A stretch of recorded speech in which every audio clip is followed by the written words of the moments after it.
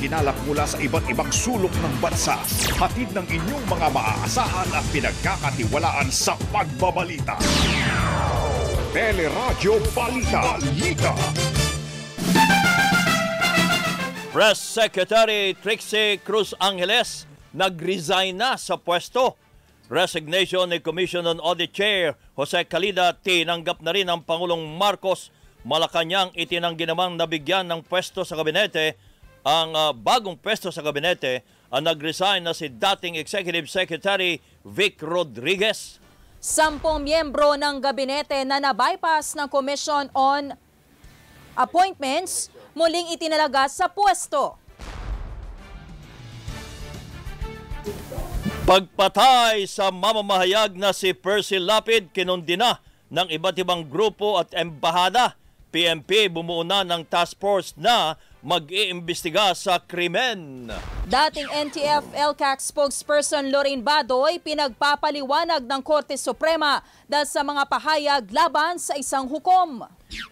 Visa ng halos 49,000 Chinese na nagtrabaho sa illegal na Pogo Company sa Pilipinas, kinansila na.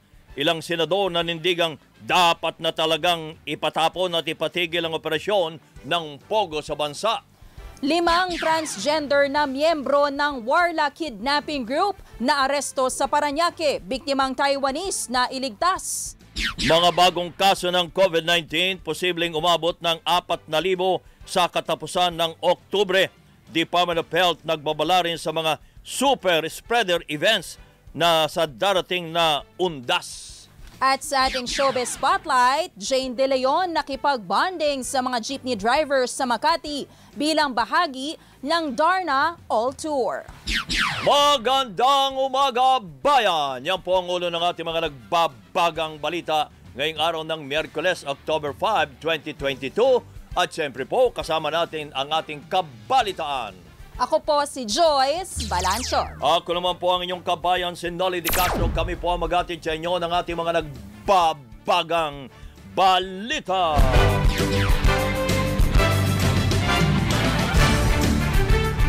Nag-resign na sa pwesto si Press Secretary Trixie Cruz Angeles. Sa pinadalang text message, sinabi ni Angeles na nag-resign siya dahil sa iniindang sakit pero hindi na po nagbigay ng detalye at kung anong uri ng sakit meron siya.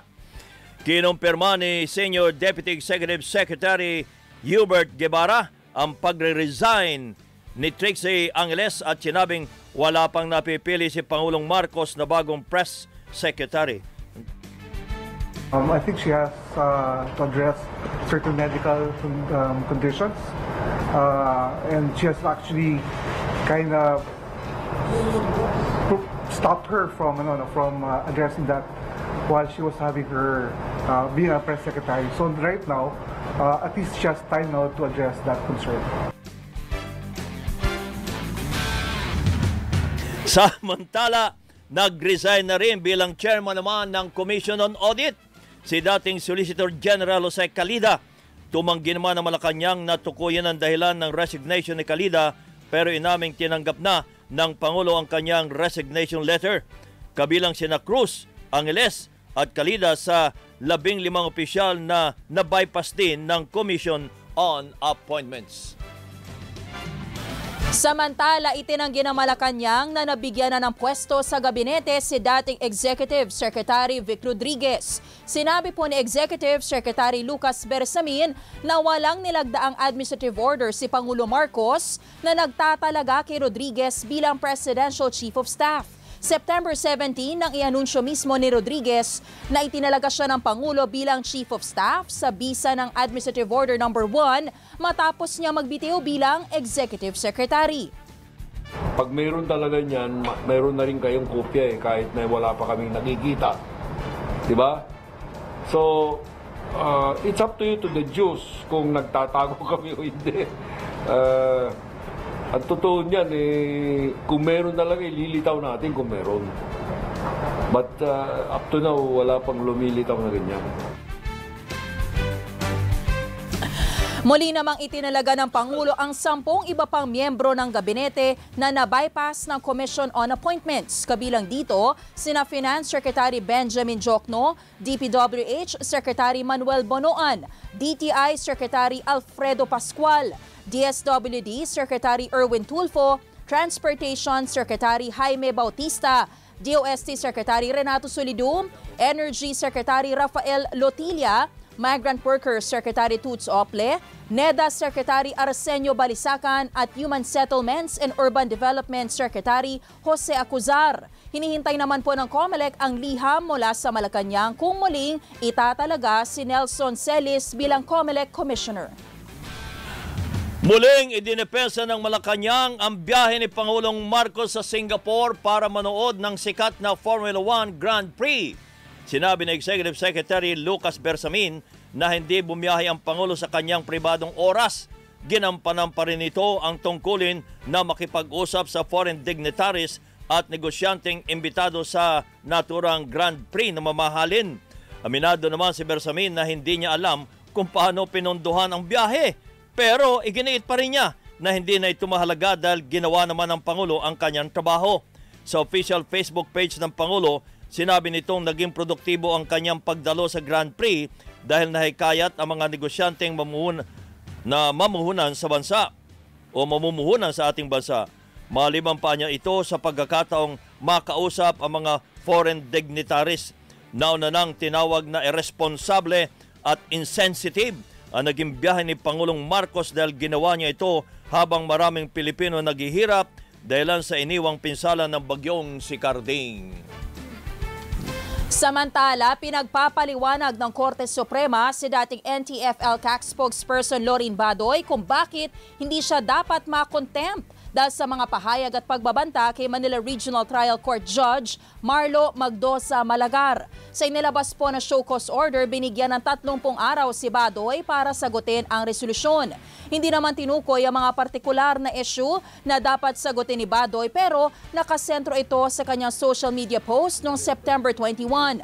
Sa parehong araw, ibinasura ni Malagar ang proscription case na inihain ng Department of Justice para ideklarang terorista ang CPP-NPA sa ilalim po yan ng Human Security Act. Naniniwala naman ang Integrated Bar of the Philippines na malaking epekto ng magiging desisyon ng Korte Suprema hinggil sa mga pahayag ni Badoy. Kung ang impact po sa publiko at saka sa independensya ng korte ay malaki at pamamarisan sa susunod na panahon, then iba pong sabi. Hindi ko po inuunahan kung ano nga sabihin ng Supreme Court. Pero kung mabigat po ang tingin ng Supreme Court sa gravity ng ginawa ni dating Undersecretary, then papanatan po nila ng karapat-dapat na penalty si Yusek Badoy. Yan po si IBP Immediate Past President Rico Domingo. Kinundina ng iba't ibang grupo ang pananambang at pagpatay sa mamamahayag na si Percy Lapid. Pauwi na ng bahay si Lapid o Percival Mabasa sa tunay na buhay ng pagbabarilin ng riding in tandem sa gate ng BF Resort Village sa Las Piñas.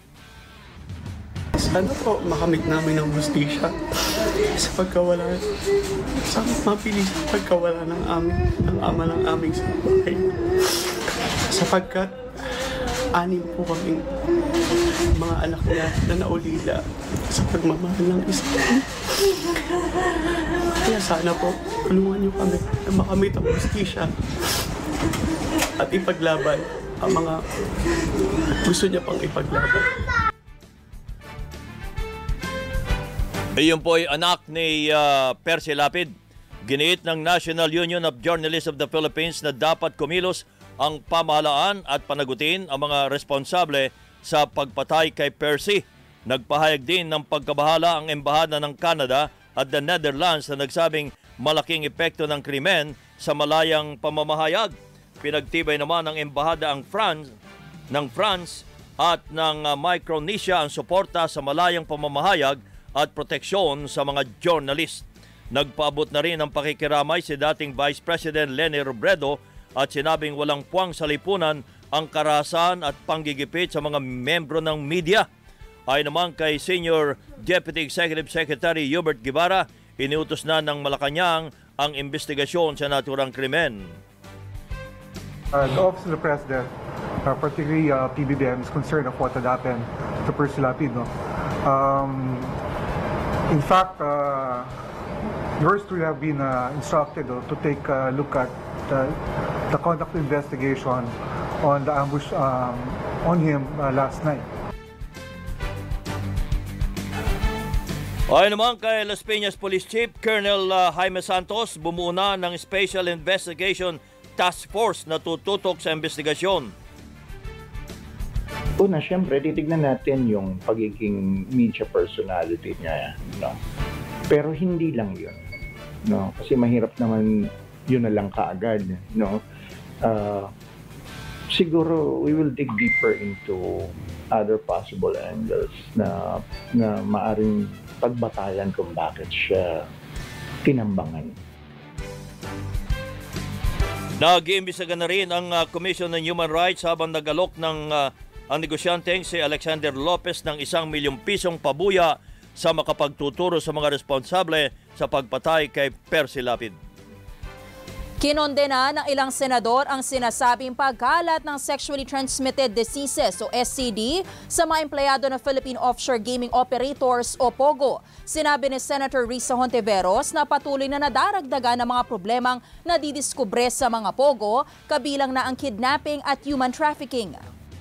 Nakakagalit na parang wala na talagang sinasanto ang mga POGO mula korupsyon sa immigration, prostitusyon, human trafficking at ngayon naman ayon sa DOJ, nagkakalat ng STD sa ating mga kababayan. Isinulong naman ng ilang senador ang pagbabawal sa operasyon ng POGO sa bansa pero naniniwala si Senator Sonny Angara na dapat bigyan ng tsansa ang mga POGO kasabay na mahigpit ng pagpapatupad ng batas.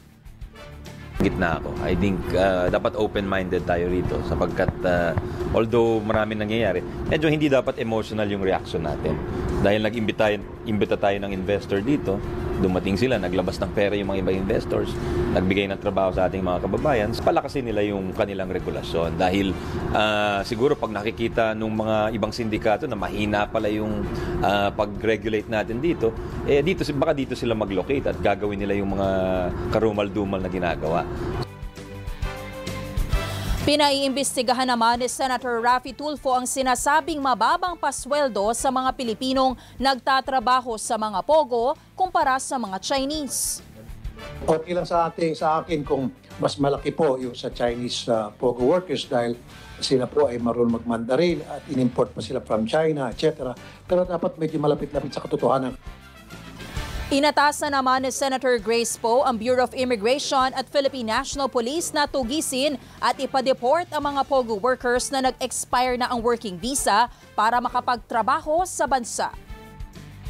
Kinansila na ng Bureau of Immigration ang visa ng halos 49,000 Chinese na nagtrabaho sa illegal na POGO sa ating bansa. Sinabi ni Immigration Commissioner Norman Tansinko na dapat lamang umalis na ng bansa ang mga Chinese 59 na araw matapos lagdaan ang order to leave ngayong araw. Nagdesisyon na niya silang magpalabas ng order to leave matapos ang pahayag ng Department of Justice na mas mura at humanitarian ang hakbang sa halip na ipa-deport ang mga Chinese pabalik ng China. Maaari namang magpalabas ang pamahalaan ng deportation order kapag tumangging umalis ng bansa ang mga Chinese na nakansela na ang visa. Nakipag-ugnay na ang Bureau of Immigration sa PAGCOR para matukoy ang mga illegal na POGO companies ng bansa at kung saan na naroroon ang mga POGO na ito. Samantala, ibinunyag ng Cybercrime Investigation and Coordinating Center o CICC na milyon-milyon dolyar na ang natangay sa mga Pilipinong na biktima ng iba't ibang uri ng tech scam. Sinabi po ni CICC Deputy Executive Director Mary Rose Magsaysay na karamihan sa mga scammer ay mula sa mga grupong nag-ooperate sa ibang bansa. Modus ng grupo na mamakyaw ng SIM card sa Pilipinas na ginagamit para makapambiktima sa tulong ng ilang kasabwat na Pinoy. Samantala, tinutulan naman ng grupo ng tech expert ang panukalang mandatory SIM card registration dahil hindi umano ito epektibo para malabanan ang mga scam at iba pang cybercrimes. Ihinhalimbawa po nito ang phishing attack o yung voice phishing kung saan tumatawag ang suspect na nagpapanggap na mamimigay ng giveaways para makakuha ng impormasyon sa biktima, kabilang na ang password ng e-wallet. Iginit ni Computer Professionals Union Secretary General Kim Cantillas na dapat palakasin na lang ang Data Privacy Act sa halip na isabatas ang mandatory SIM card registration bill. Napatunayan na sa ibang mga bansa na nag-implement ng SIM card registration na hindi ito epektibo sa pagpigil sa krimen. Bagkus ay dumami pa nga ang mga krimen dahil sa SIM registration. Mula sa pagnanakaw ng mga SIM card, sa pagbebenta o sa pagkakaroon ng black market ng mga illegal na SIM card at lalo na sa Nauna nang lumusot sa Bicameral Conference Committee ang consolidation ng mga bersyon ng panukala kung saan deactivated ang mabibiling bagong SIM card at magagamit lang kung irerehistro ng cellphone user. 13.5 minuto bago mag-ikawalo ng umaga, nagbabaga pa rin ang mga balita sa pagbabalik ng Radyo Balita.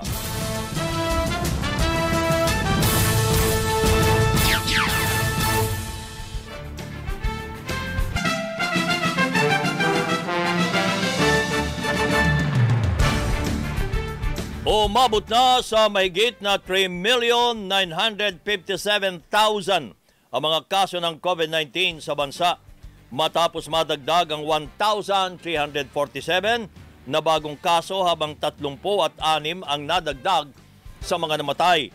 Sinabi ni DOH OIC Secretary Maria Rosario Vergere na posibleng umabot sa 4,000 ang naitatalang bagong kaso sa katapusan ng Oktubre dahil sa pagdami po ng mga hindi sumusunod sa health protocols. So itong sinasabi po ng firm na magkakaroon tayo ng 4,000 kaso by October, sa amin naman pong projections, maaring mangyari ito by the end of October, maaring 4,000 ang kaso, pero kapag mas bumaba pa ang compliance to minimum public health standards, maaari pang mas tumaas ito by the end of this month. Nagbabala rin si Vergere sa mga tinuturing na super spreader event katulad ng nalalapit na undas. This is an outdoor event. Kailangan po nakamask tayo dyan kasi hindi po yan low risk na setting. Dahil marami pong taong pupunta dyan, magsisiksikan, kailangan may protection kayo. Siguraduhin nyo rin po na natanggap nyo na yung first booster shot nyo kung kayo po ay pupunta sa mga sementeryo para dalawin ang inyong mahal sa buhay. Si DOH Officer in Charge, Secretary Maria Rosario Vergere. Posibleng mabayaran na ang Special Risk Allowance o SRA na mahigit 50,000 healthcare workers. Sinabi ni DOH Officer in Charge Maria Rosario Vergere na inaasahang mailalabas sa susunod na linggo ang mahigit 1 bilyong pisong pondo para sa SRA ng healthcare workers mula September 2020 hanggang June 2021. Sinisikap din anya nilang makakuha ng dagdag na pondo para mapunan ang kakulangan ng healthcare professionals at matiyak ang maayos na benepisyo sa sektor ng kalusugan.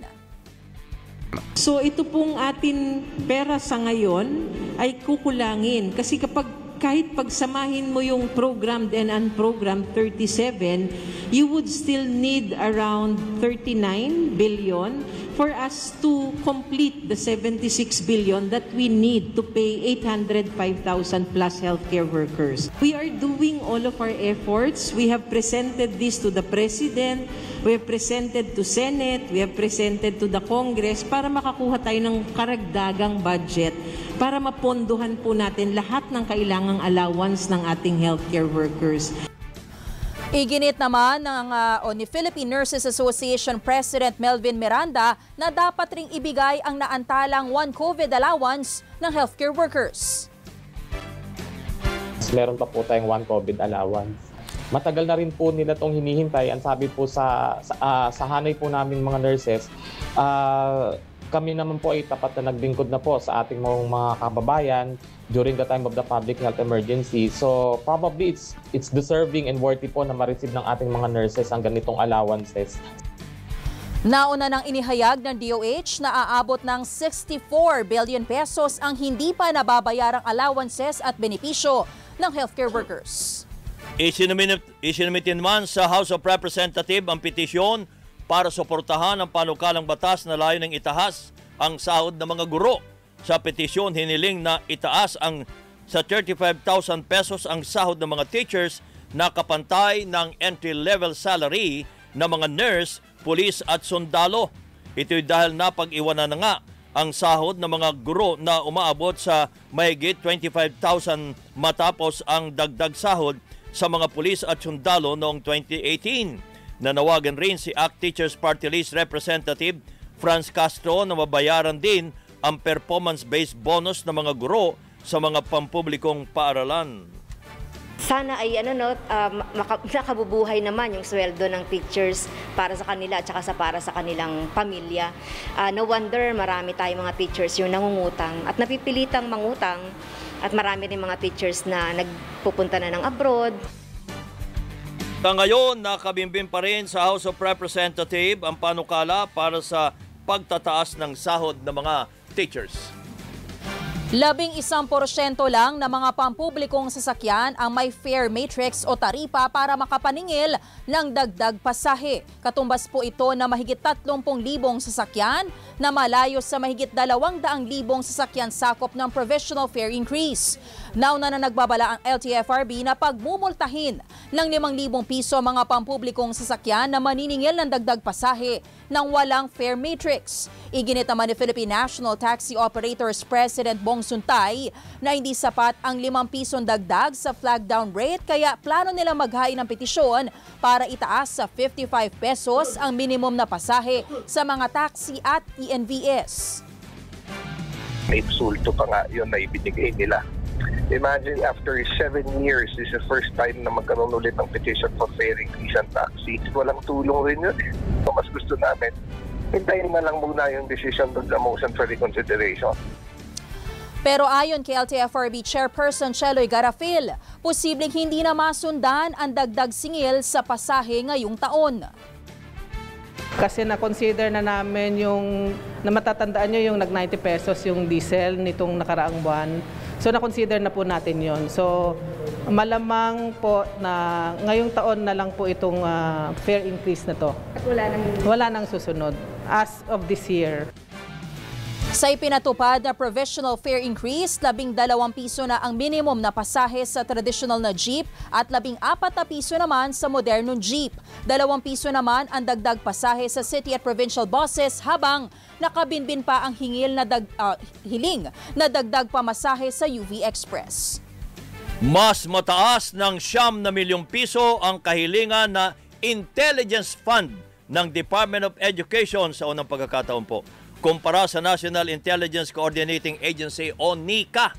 Sa pagdinig ng Senado, kwenesyon ni Senador Risa Ontiveros ang panukalang 150 million pesos na intelligence fund ng DepEd dahil mas mataas pa ito sa 141 million pesos na hinihinging pondo naman ng mismong intelligence agency ng ating bansa.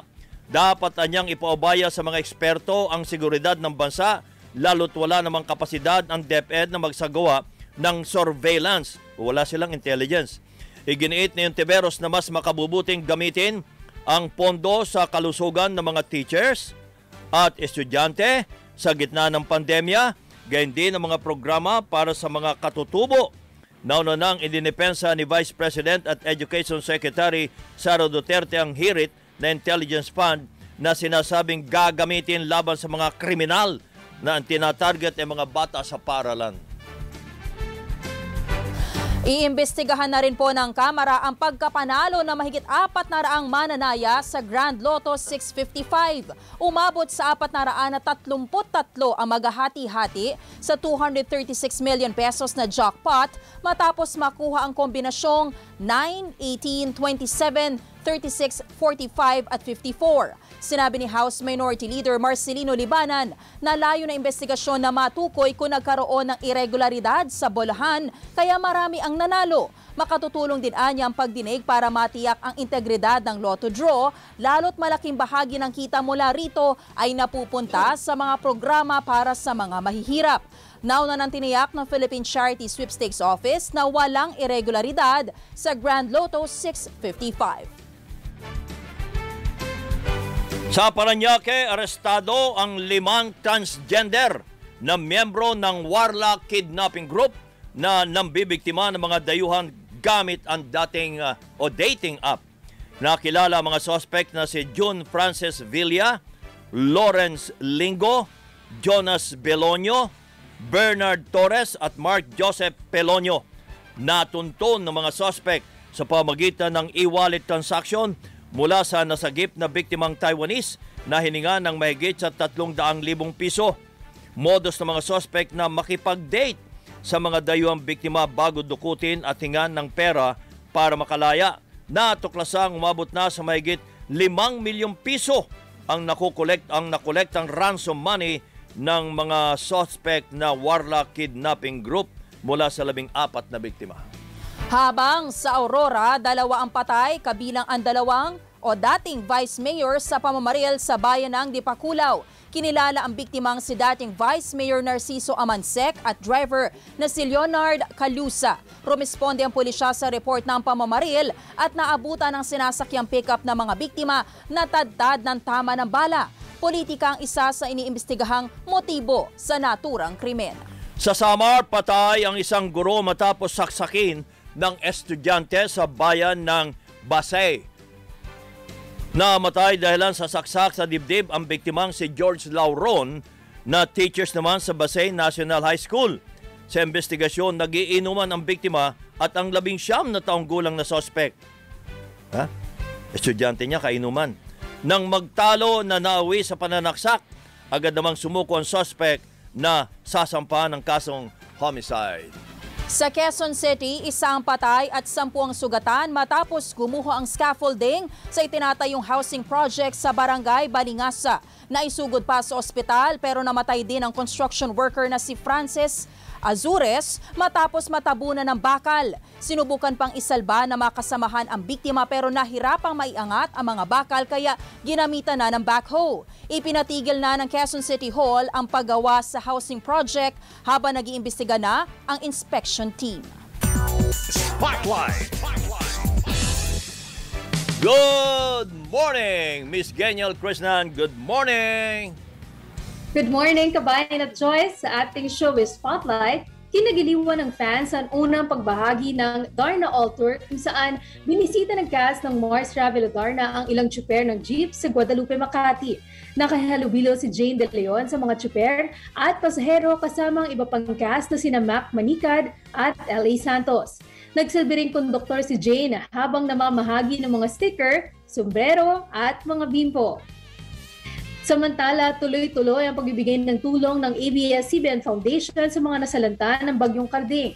Tuloy din ang pagtanggap ng in-kind donations na maaaring ipadala sa Sagip Kapamilya Warehouse sa Quezon City. Maaari rin magpadala ng donasyon sa pamamagitan ng pagdeposito sa mga bank account na nakikita ninyo sa inyong TV screens. Sa ating patuloy na pagdadamayan, makakatulong tayo sa pagsisimulang muli ng mga pamilyang nasalanta ng Bagyong Karding. Walang mag-iisa sa paglampas ng pagsubok na ito dahil andito tayo para sa isa't isa. Para sa Showbiz Spotlight, ako si Geniel Krishnan. Balik sa inyo, kabayan! Maraming salamat po, Miss Geniel Krishnan. At yan ang kabuuan ng ating mga balita at tinampok sa Teleradyo Balita. Hanggang bukas, mga kapamilya, ako po si Joyce Balancho. Ako naman po ang inyong kabayan, si Noli De Castro. Kami po ay nagpapasalamat. Nag-iwan muna ng isang magandang umaga, bayan!